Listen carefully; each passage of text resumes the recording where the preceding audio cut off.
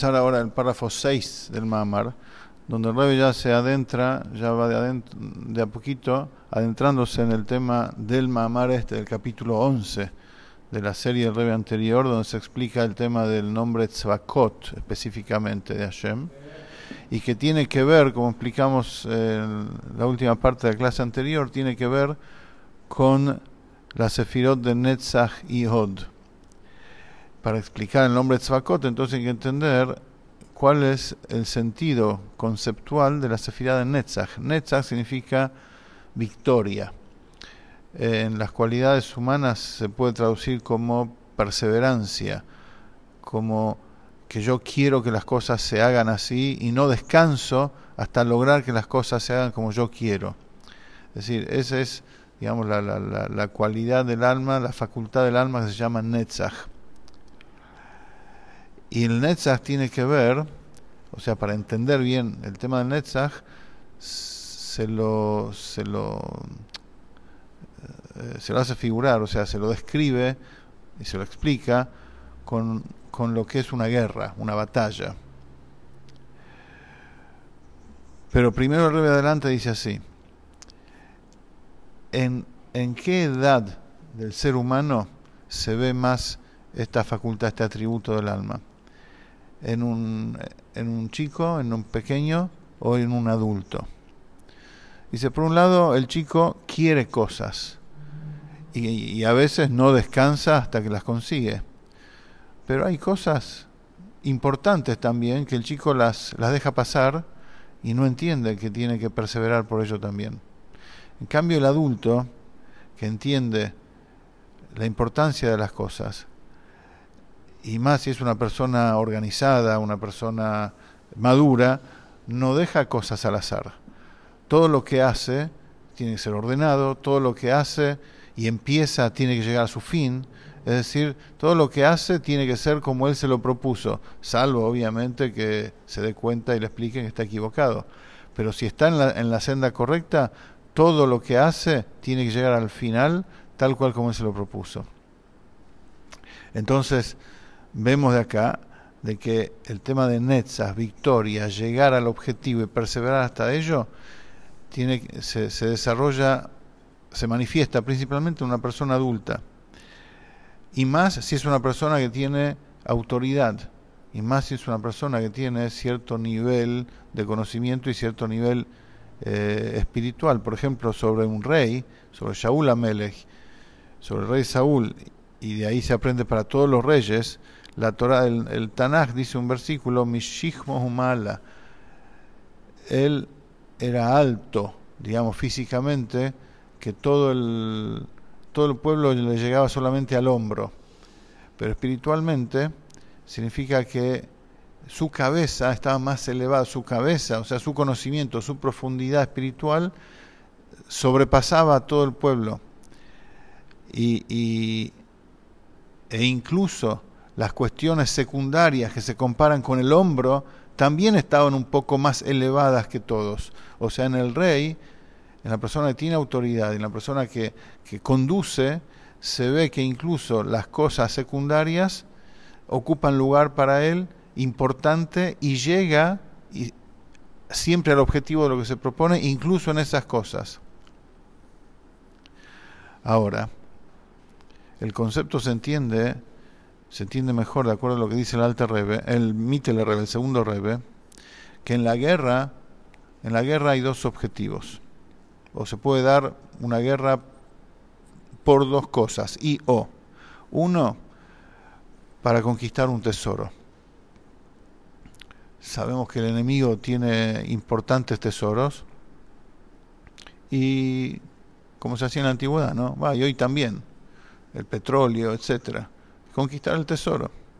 Y la segunda, porque el líder más fuerte quiere mostrar su victoria.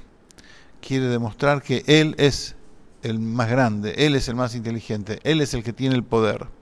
¿Cuál es la diferencia? Cuando hablamos de conquistar un tesoro, toda la guerra está planeada y sujeta directamente a ese objetivo. O sea, ya tiene un límite. La persona planea la guerra en función del objetivo que se propuso. O sea, planea cuánto va a gastar, cuánto va a invertir, cuántas fuerzas va a sacar de sí mismo, cuánto dinero va a sacar, cuánta riqueza va a sacar de sus tesoros, de sus reservas, para invertir, para conquistar más reservas, más tesoros. Y es proporcional a lo que uno invierte, así es, si gana la guerra, eso va a conquistar. Cuanto más uno invierte, más conquista. Ahora, este tema tiene que ver con esa forma de encarar la guerra, una lucha, es al pisegel, o sea, está calculada, está medida. Entonces, este tipo de guerra puede llevarse a cabo también cuando el rey la delega a un comandante, la delega a un general, la delega a un segundo suyo.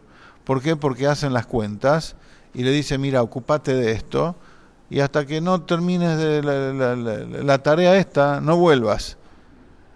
Le delega y le dice, tenés tanta plata, tantas fuerzas que van con vos, tenés que conquistar tanto. Eso es cuando se trata de un objetivo puntual. Pero cuando la guerra es para demostrar que él es el líder, para demostrar que él es el que manda, y él tiene que demostrar que ganó la guerra, ahí es solamente a través del rey. El rey mismo, el líder mismo, es el que comanda y es el que lleva las fuerzas hasta el final. Porque en esa instancia, en ese caso, el rey derrocha sin límite todas las reservas que tiene, que él conquistó y que él heredó de sus ancestros también. Incluso las más bellas, incluso las más cuidadas, incluso aquellas que nunca mostró a nadie, que están ocultas en sus sótanos y sótanos de sótanos, ahí están selladas, lacradas, y que solamente se las muestra quizás a su hijo en un momento de alegría, nada más, pero que nunca las usó y muy pocas veces las mostró. Cuando tiene que demostrar que él es el líder y que él va a salir victorioso porque se juega ahí su propio ser, entonces no solamente que las muestra, sino que las usa, y no solamente que las usa, sino que las derrocha. Dice, saca todo de lo que tiene guardado con tal de ganar esa batalla, para que sea como él quiere. Y especialmente si el enemigo es alguien que se rebela contra él, especialmente si el enemigo es alguien que hace lo contrario a la voluntad del rey. Entonces ahí más el rey como que se encapricha y saca más todavía, sin límite, para vencerlo y que no quede vestigio de alguien que se rebela contra él. Ahora, ¿por qué esta actitud? Porque el hecho de salir victorioso, y especialmente contra alguien que se rebela, al rey le toca lo más profundo de su ser. Le toca lo que es él, le toca su alma, le toca la esencia de su alma. Por eso no calcula. Y no solamente que no calcula, sino que incluso pone en riesgo su vida también. Es decir, como lo que se manifiesta y lo que está en juego es lo más profundo de su ser, no le importa. No le importa su cuerpo, no le importa nada. Se juega, porque acá lo que vale es que él es el rey. Y se arriesga. Todo este ejemplo, esto es un ejemplo, es para entender cómo es en lo alto, en la forma como Hashem se conduce con nosotros a través de su nombre, de su estado divino, que llamamos el nombre Tzvakot. Y ese nombre está en un canal, en una sintonía que se llama la Sefirá de Netzach, de victoria, de perseverancia, de hacer que se tiene que lograr lo que Hashem quiere de verdad. Y tal como en el ejemplo, ese canal específicamente tiene especial conexión con la esencia de Hashem, con Hashem propiamente dicho. Es decir, como dijimos antes, todos los nombres de Hashem, cuando uno los nombra, se refieren a la esencia de Hashem, como explicamos en extenso en las clases anteriores.